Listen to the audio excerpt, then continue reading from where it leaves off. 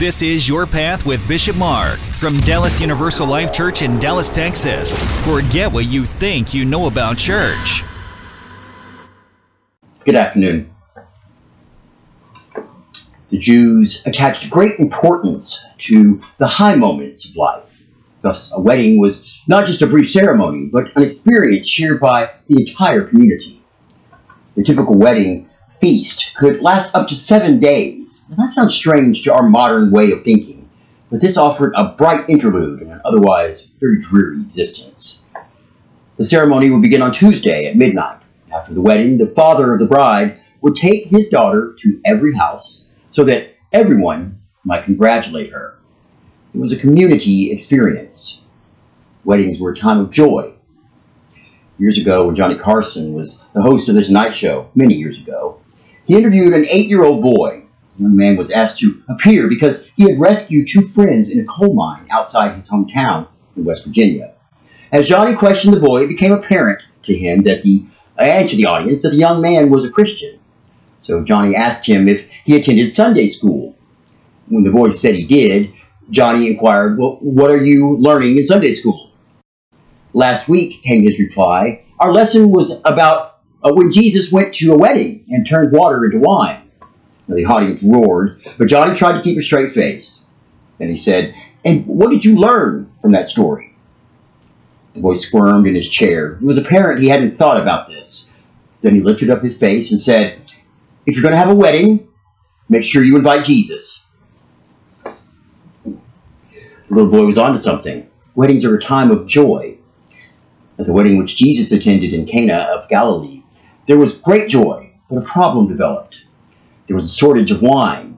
Not only was that a social embarrassment, it was also a symbol.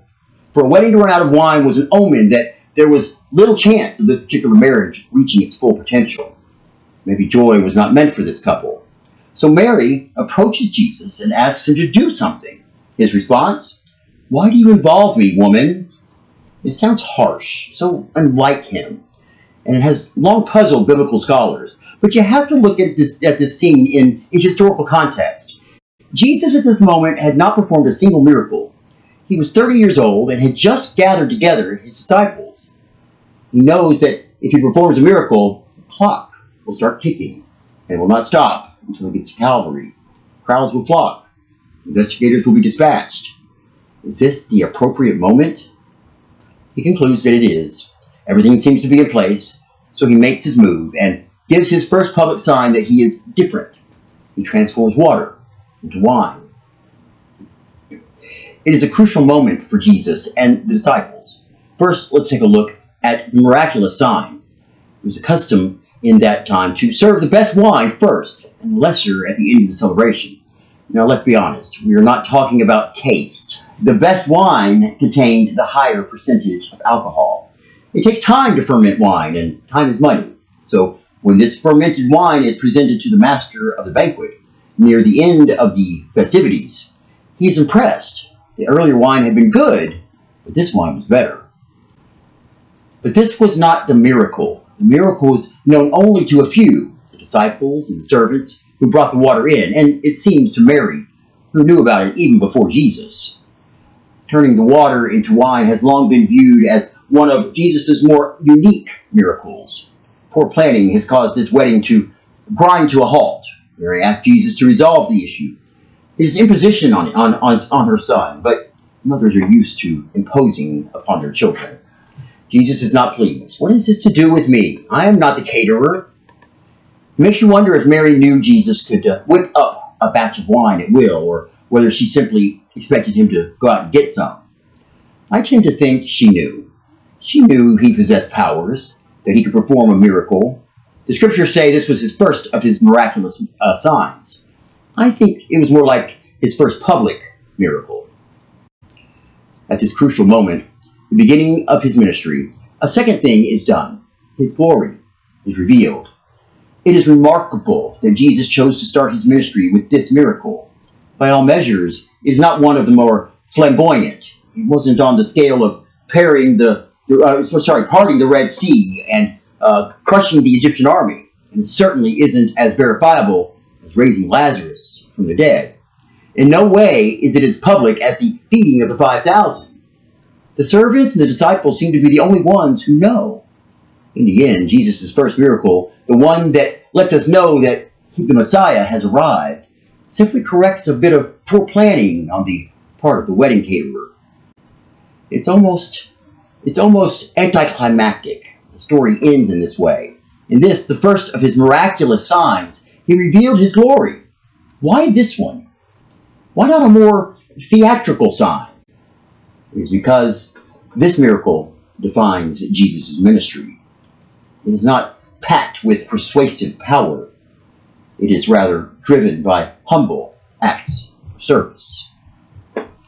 Philip Yancey, in his book, The Jesus I Never Knew, describes it this way.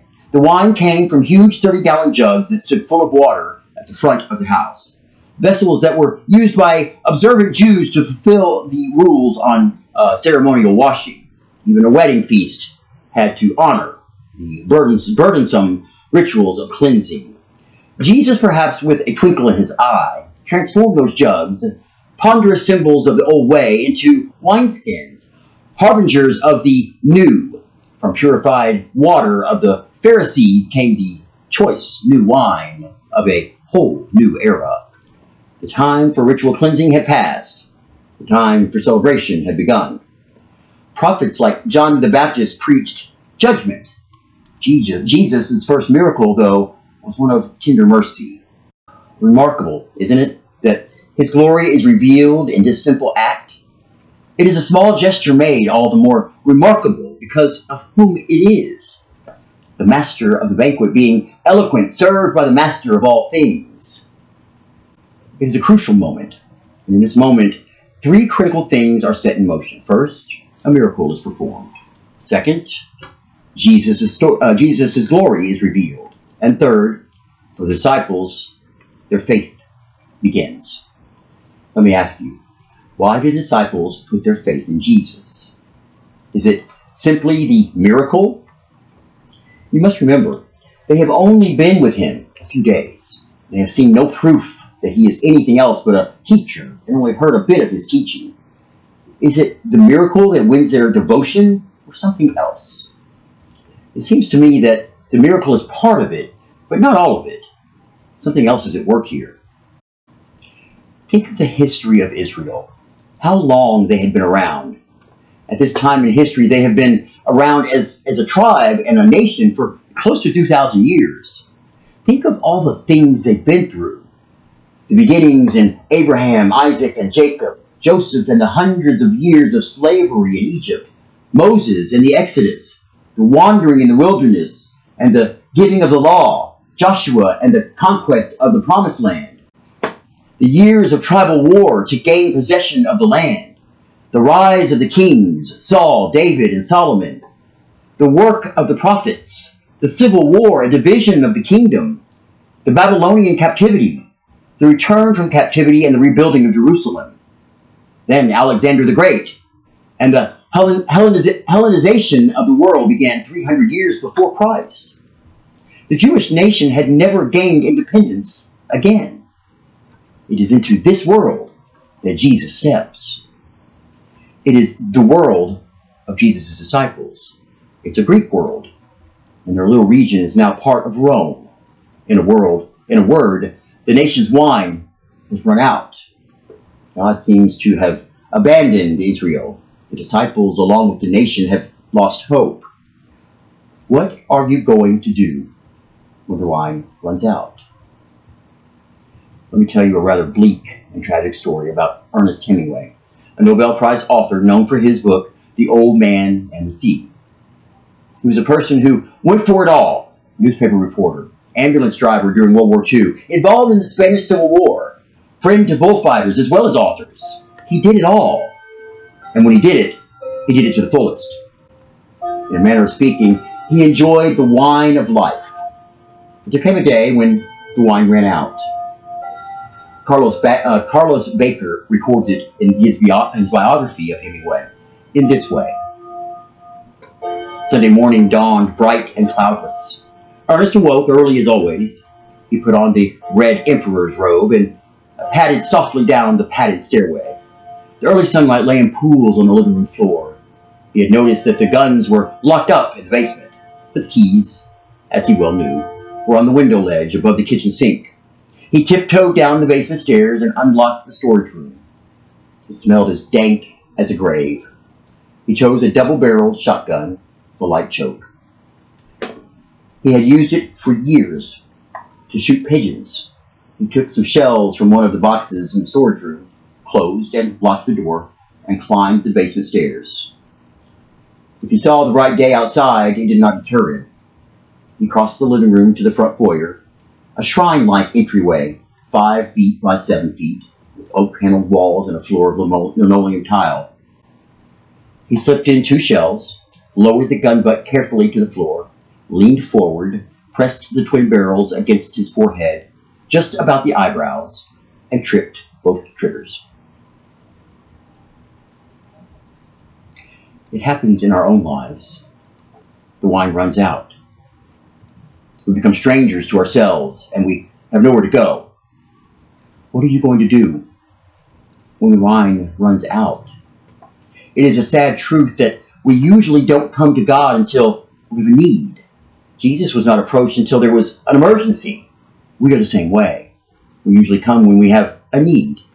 I'm not saying that this is right or even desirable. I'm simply saying that it is a fact of life, that religion for most people is a 911 affair. Mary came to Jesus when the wine jars were empty. You will come too, but not before you are drained and exhausted, and when life's unpredictable demands bring you to your wit's end. The disciples put their faith in Jesus not solely because of a miracle, turning the water into wine, but because the nation of Israel, the people of God, were ready. The nation's wine was gone. The disciples saw in Jesus new wine, a new way, a new teaching. Who knows? Perhaps he could even be the Messiah. Jesus changed water into wine, but soon he was to transform their ordinary lives into a new exhilaration. I suppose at one time or another, we have all heard the Myra Brooks Welch poem, The Touch of the Master's Hand. It was battered and scarred, and the auctioneer thought it scarcely worth his while to waste much time on the old violin, but he held it up with a smile. "What am I bid, good folks?" he cried. "Who will start bidding for me? $1, $1, then 2, only 2, and $2, who'll make it 3? Going for 3, but no." From the room far back, a gray-haired man came forward and picked up the bow. Then, wiping the dust from the old violin and tightening the loose strings, he played a melody pure and sweet as the angel sings. The music ceased, and the auctioneer, with a voice that was quiet and low, "Now what am I bid for the old violin?" And he held it up with the bow. $1,000, who'll make it 2? 2,000, and who'll make it 3? 3,000 once, 3,000 twice, and going and going and gone. The people cheered, but some of them cried, who did not quite understand. What changed its worth?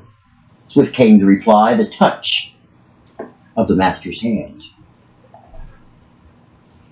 He touches the wedding and lifts it, not just with a miracle, but also by his presence. He takes this ordinary wedding and he transforms into that which is extraordinary.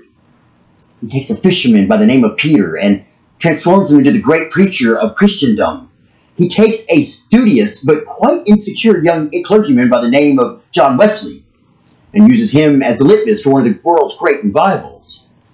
He takes a young, frail, and frightened girl by the name of Teresa and transforms her into a Pulitzer Prize of Peace by the name of Mother Teresa. He takes that which is ordinary and transforms it. Everyone else serves the cheap wine near the end, but he saves the best till last. The lesson was not lost on the disciples who joined him at the wedding that night in Cana. Don't let it be lost on you. Amen. Okay, announcements. All right, here we go. Oh, it's going to be a little slow on us today, huh? There we go. pray at DallasULC.com. Pray at DallasULC.com. This is where you would want to send us an email if you have prayer requests. You can choose to remain anonymous or give us your name. We pray every day here at Dallas Universal Life Church. You can ask for us to pray for you during the week. You can also ask for us to enter your prayer requests into our Sunday prayers of intercession, and we'll be glad to do that. Like I said, you can remain anonymous or use your name. It's also a great place if you'd like to have a service dedicated to a loved one or a friend or family member, either passed away or still here. It's a great way to memorialize somebody. It's also a great way to give a gift, birthday presents, graduation presents, things like that. I think it's kind of cool to have your name in the bulletin and then have it said there at the service and have a service dedicated to you. I think it's kind of neat. Pray at DallasULC.com. Okay, join the church and leave a legacy of helping others. We're asking you to download the Pray.com app. Okay, this is where every day I'm putting on a new prayer, so you can kind of follow along. It's nothing really elaborate or long. It's just a few lines and kind of, a little bit of inspiration for the day. And every day I have a new prayer on there. It's also a place that you could go to if you decide to do your tithing online. You can do all of your tithing through Pray.com. It's a nice way to do it where you don't have to really worry about it. You can set it up and just have it ready to go and done.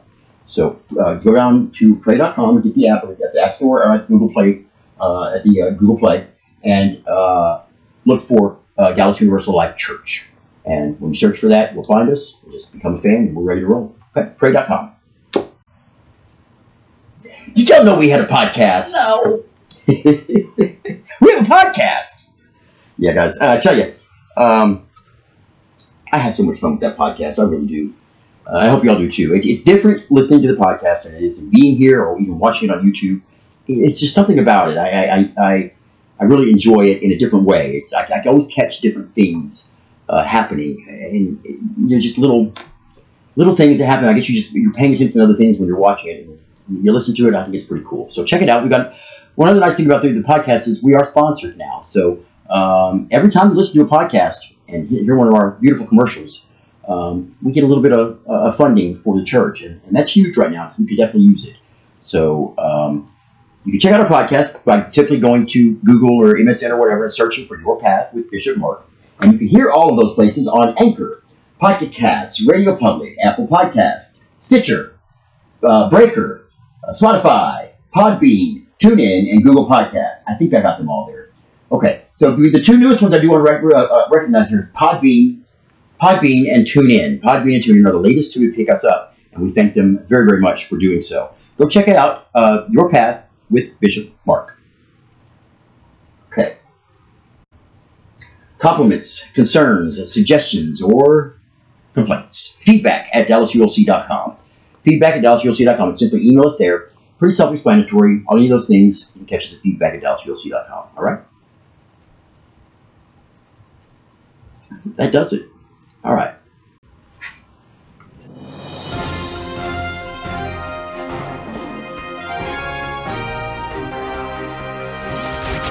A bishop a day keeps the devil away. You're listening to Your Path with Bishop Mark from Dallas Universal Life Church in Dallas, Texas.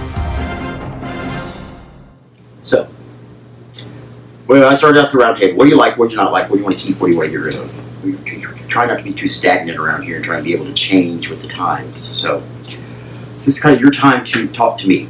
I've talked to you for the last hour or so, so time for us to talk about whatever you want to talk about. We can talk about today's sermon, we can talk about things going on in your life, we can talk about whatever leads you on your path today. So, I'll just kind of start it out saying today we talked about, in our sermon, the turning of water into wine by Jesus Christ, which was what? It was his first miracle, right?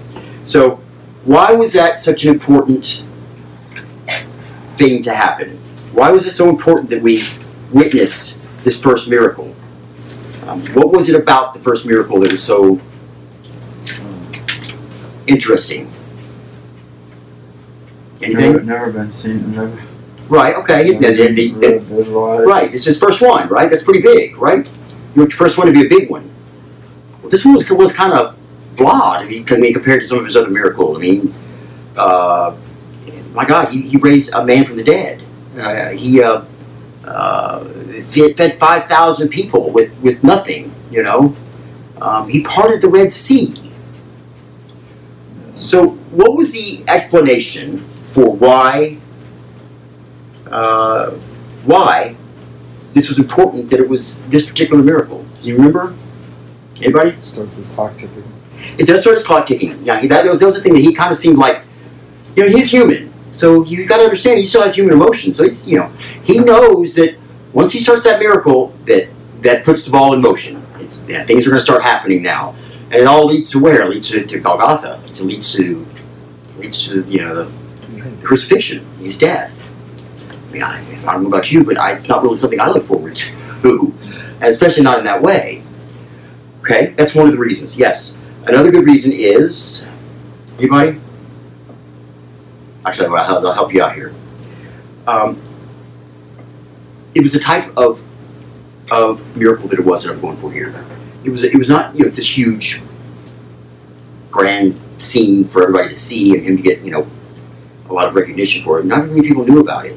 But the whole point is, this particular miracle defined his ministry. That's what I tried to say earlier. He was his whole idea, his whole ministry is of compassion and of being in service for others. So we talk about, we are men and women for others here. That's one of our sayings, is Acqui Ali, right there on the sign, which means men and women for others. If we practice that every day, if you give to others every day, and not live this life for yourself, it all comes back to you. It all comes back to you in return. It's not always exactly the way we want it. It's not always exactly what we want. But you will get what you need to survive in this world and make it through. And God's not going to abandon you. Just give to others. That's kind of what he's setting that stage for there. He's kind of saying, oh, look, this is what my ministry is. I'm not here to be a vengeful and domineering God. I'm here to be a God of compassion and a God for others and God for you. Okay? That's what's important about that. They had some hellacious parties for weddings. I'm telling you. Started on a Tuesday night at midnight, and they go and hit the town. And look, my daughter just got married. Go to every house, and getting gifts everywhere. And well, that's a heck of a way to start a wedding. And for them to have an omen of, if you were out of line at the wedding, your marriage probably is not going to last. Well, that made it pretty big for the bride and groom. Yeah. I've been to one. That's it. Yeah. Go ahead. No, it was just I don't know really what to go off of on that.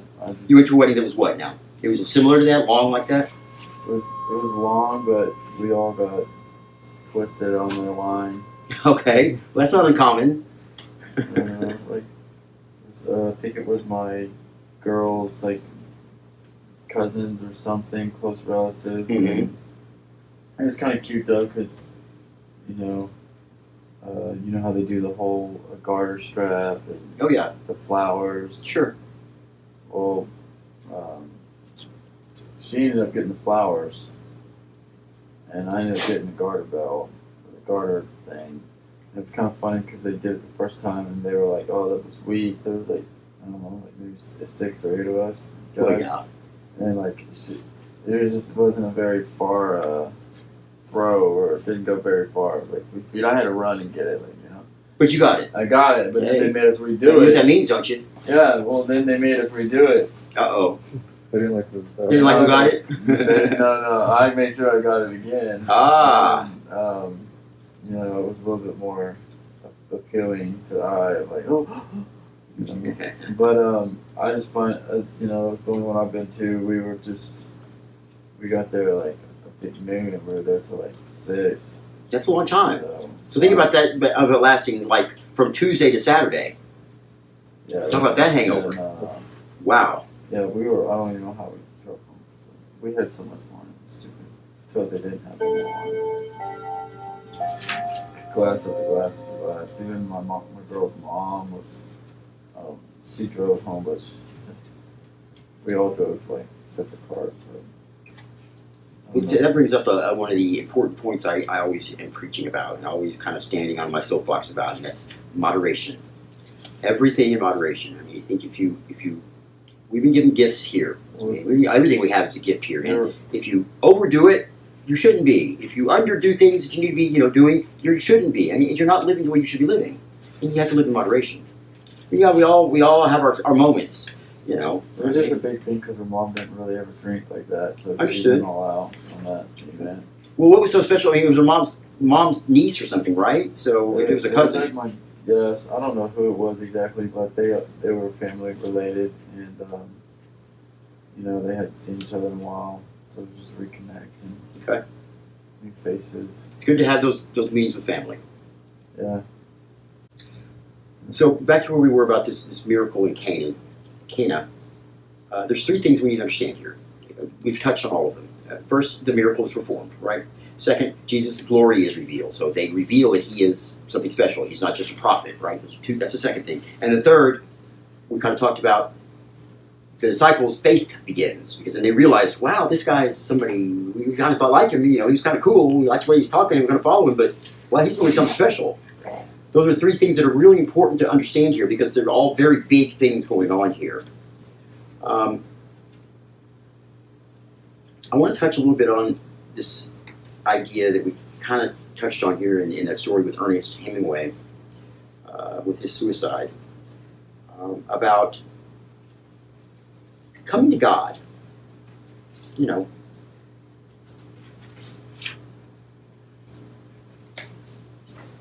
I think it's important to remember that God created you and that I feel that we owe him a debt of gratitude. Our purpose on this earth is to love and serve God, to worship God, to serve and worship God. That's our job. Now, what we would choose to do that is we have all different ways to do so. Some of us, it's all about that being a person for others, a man and women for others. That's how you use your talents that God's been giving you, use your abilities that God's given you, and you give those back to the world. You don't hold them in and just squander them.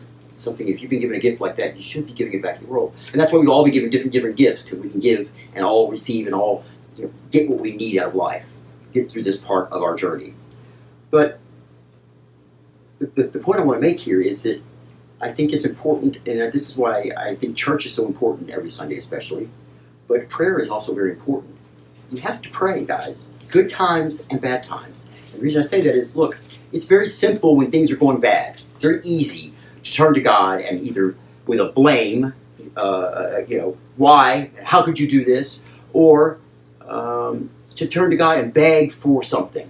We need something now. We're hurting. We please help us. It's very easy to forget when times are going good that God is still the one in control here and the one making those things go good. And we ought to be offering our thanks and gratitude to him for that. How can you go to God asking for help, for comfort, for those things that we desperately need at times of hurting, in times of grief, in times of want, if we can't also be as exuberant in our prayers of thankfulness when things are going well? I think we really have to remember that. It's so important that we keep God in our lives all the time. He's always here, but we have to remember that and not kind of put him on the back burner when things are going good. Don't fall asleep on me yet. No. We're almost there. We're almost there. Mm. So I think that's important. I mean, it's a small little part of the sermon today, but it's a huge part of our lives. And I've talked about prayer before. Prayer is not a conversation. Prayer is not a monologue. Prayer is not a monologue. Prayer is a conversation between you and God. So don't just get on your knees and pray and say you want this and want that, and I did, and pray your little confession, and get up and walk away. God, is probably going to say something back. It's a conversation. He didn't make us with these two ears so we hear nothing. So clear your mind, close your mouth, and listen. I guarantee you, if you'll take the time after you pray your traditional way, and just do it 10 minutes a day. Pray for 5 minutes like you normally do, and then for 5 minutes, just be still and just listen. It will come. God doesn't necessarily speak through our ears. He speaks through our gut. He speaks through our thoughts. He speaks through our feelings. And you just have to be in tune with that and understand that you keep asking him how to get things and that you want things and that you need things, and he's trying to tell you. You just have to listen. He's trying to tell you. He's not just going to give it to you. He wants you to do it for yourself. I understand it though sometimes. Okay. Tell me about it. Well, my whole life I've always been very easy to excel at anything that I do. Like that's a gift. And it will be just a wide variety of just mainly like building things, fixing things, anything with my hands. I'm in with electronics or math or physics, but just it could be building a fence I maybe never done it before, and to go and do it and it be just as good as, or if not damn near as good, if not better, as someone that's been doing it for 4 years. Obviously, you got very good gift God gave you, right? On my, what was it, my third day, controls electrician. I was already hooking units up, and it's great. My foreman was like, he was the owner's son, and he took a picture of it, and it was out in Plano above that school up there in McDermott and something else. But I asked him why he took a picture of it. Long story short, and he's like, because I'm kind of jealous. Yours kind of looks a little better than mine. Yours is a lot neater, and I've been doing this since I've been in diapers. My dad owns the company, but so in that meeting, like, that's how things have come to be for me. But here so it's lately, a good thing. What's so bad about that? So here is like, I've had some things happen, and kind of. I don't know. It's. They say that he already knows what's going to happen. Like, he so does. Basically, when I started this cycle or whatever, it's like I don't know where the ending is because, I got something bad. A felony charge. Okay. Over. It was just an odd case. Like it was just. I was drunk. I was and. I woke up and I had fallen asleep with my daughter. I do know that. That was the last thing I remember. It was pitch dark in my apartment, and my girl had woken me up, and I for the first time in my life, I didn't even care who it was. My brain did not process that part. It was like human instinctual behavior, but I ended up doing something bad enough to where it got me a felony, and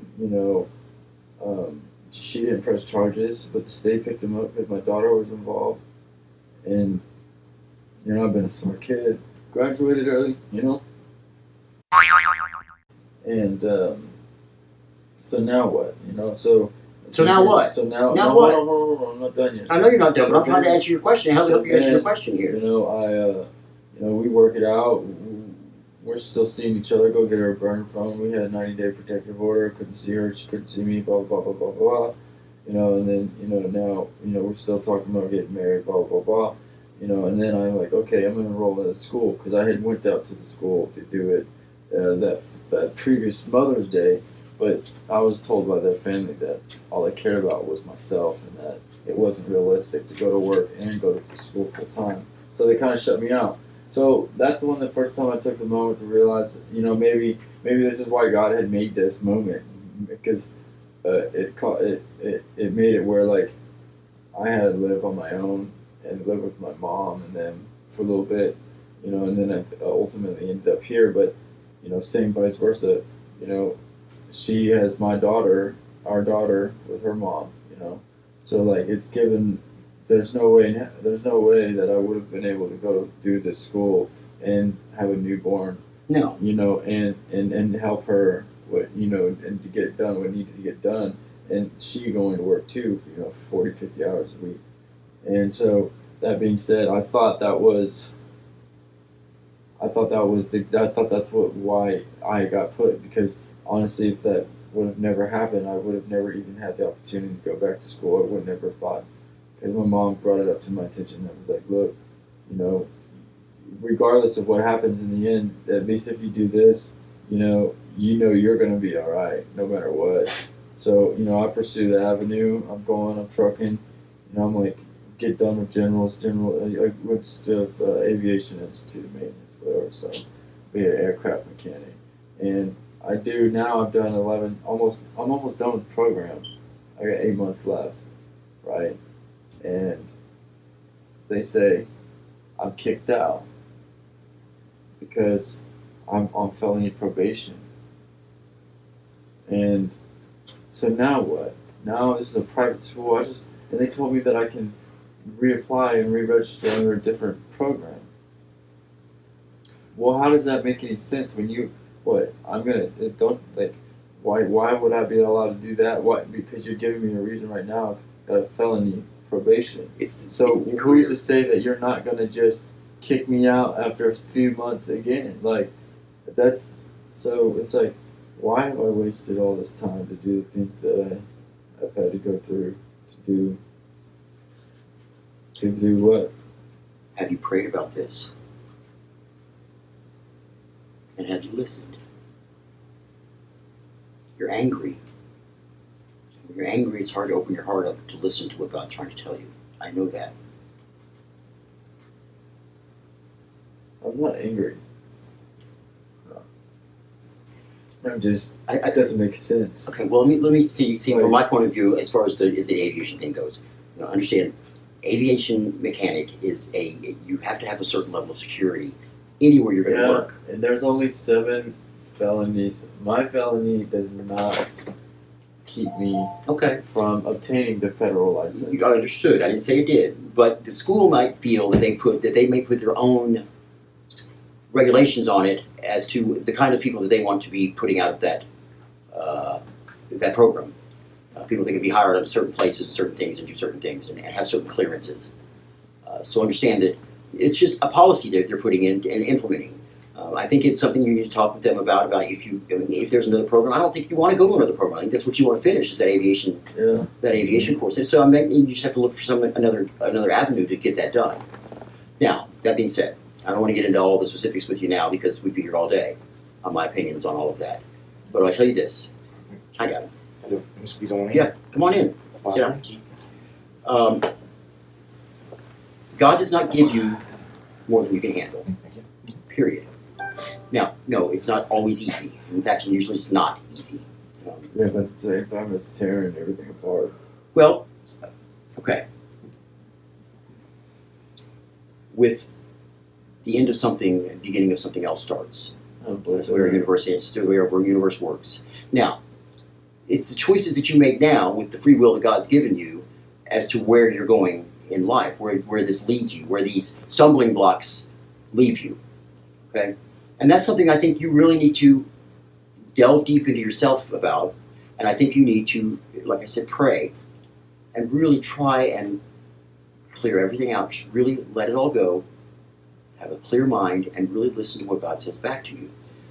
I'm not a holy, mentor. I'm not a pope or any of those things. I'm just a person here trying to help you on your path. I can't tell you what move to make. I can give you my opinion as to what move I would make. I know you're not. I know you're not. But I'm just saying, like, you don't understand. Nonsense. If you cross all your T's and dot all the I's, it's like, where's this going? Well, that's what you need to ask God. Because my options at this point, theoretically, like realistically, is entrepreneurship, master's of business, start my own business. Because I can have as many felonies as I want on my record, and you're not going to be able to keep me from making income from making my own company and business. But that's like realistically the only avenue that I have. And those aren't appealing to you? And I wasn't. They are in a sense, but it's like I have, I'm a creative person. I have good ideas, but like, I just don't even know what or where to even think to start on. Maybe that's the issue. Maybe that's the issue. You don't know right now. You don't know right now, and maybe God's saw that. Maybe that like I said, we know that God is all knowing, right? We know that He knows the outcomes. But it's just that it's like. I've got too many gifts, and I've cheated death too many times. What a horrible thing to happen. Have too many gifts. No, what I'm saying is, I've cheated death twice. Yeah. And so that means there's a reason you're supposed to be here. And for this to come to this point, it's like, look, there's things that happen in this world, and a lot of it is hurtful. I know I wasn't. A lot of it is unexplained. To be a felony or felonist and be in jail with all the convicts and we make mistakes. don't want that for you. That's for damn sure. I know We make that, mistakes. We are human, and with those mistakes comes punishment, and that's just what it is. You have to stand up and take what you get for doing what you did. You know, whether you meant to or not, whatever it is, if they find you, that you did this in our court of laws here on earth, then so be it. You have to pay the fine for that. That doesn't necessarily mean it's a bad thing in the future for you. I mean, look, you may in a year from now decide, if you say to that program, that all of a sudden you no longer desire doing it. I mean, it's boring. It's not what you want. Who knows? God does.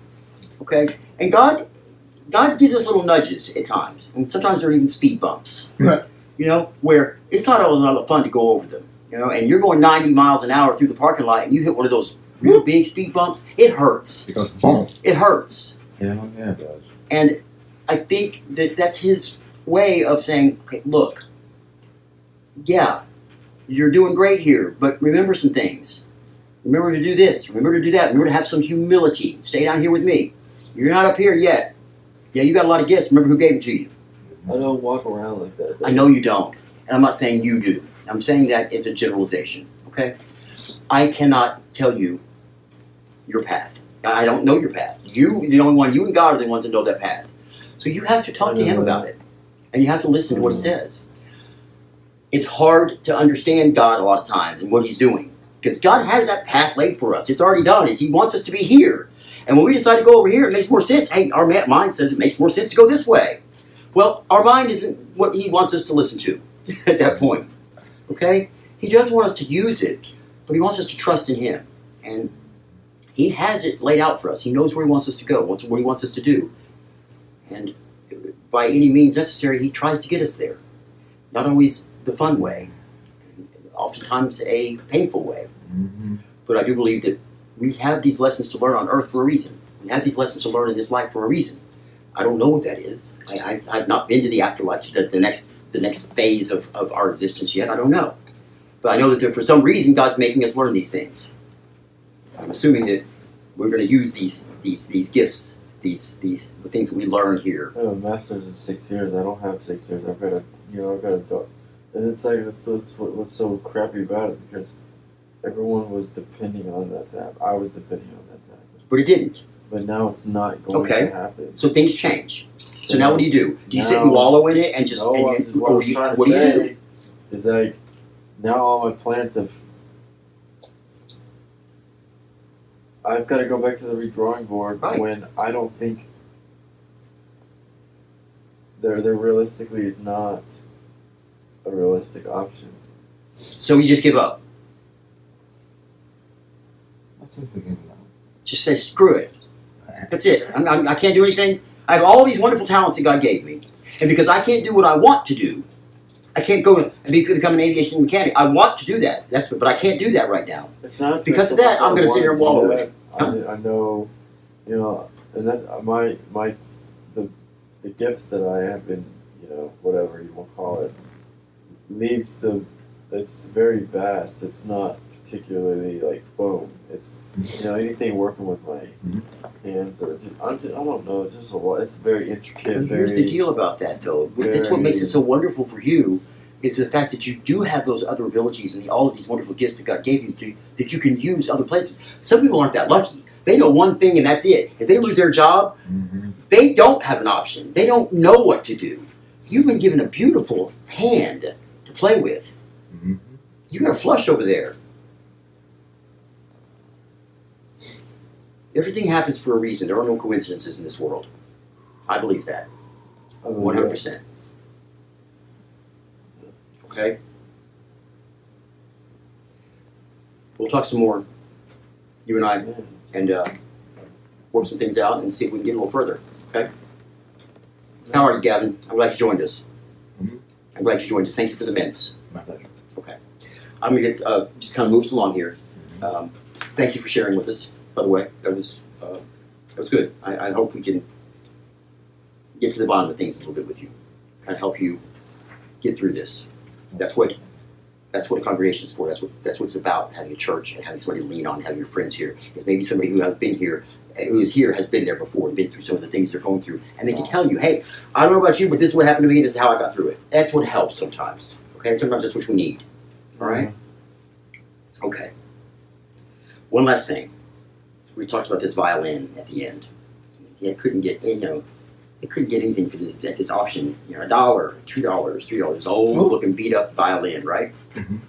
And this guy comes up and picks it up and wipes off the dust and starts playing this beautiful song on this violin. All of a sudden, it's $1,000, $2,000, $3,000. I mean, everybody wants to buy it, right? For $1, that's a lot of money.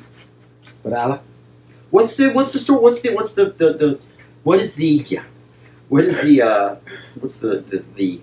what are they trying to teach us here? are you frugal? No. Yeah, no. Now they're trying to teach us that even though something may seem of little value at the time, once we hear how beautifully it sings, we can honestly understand its true value. I think that's a great thing that you got from that, and I think it's probably very true. Like I say all the time, the Bible, any kind of the writing, especially the Bible, is a kaleidoscope of different interpretations, and none of them are necessarily wrong. I think yours is right. I think that's true. It's not exactly what we touched on today, but yes, I think that's right. What I was going for was this little phrase that I said here at the end about the violin. Unless I didn't find it, I want to make sure I get this right. I hate it when I can't get the picture right. There we go.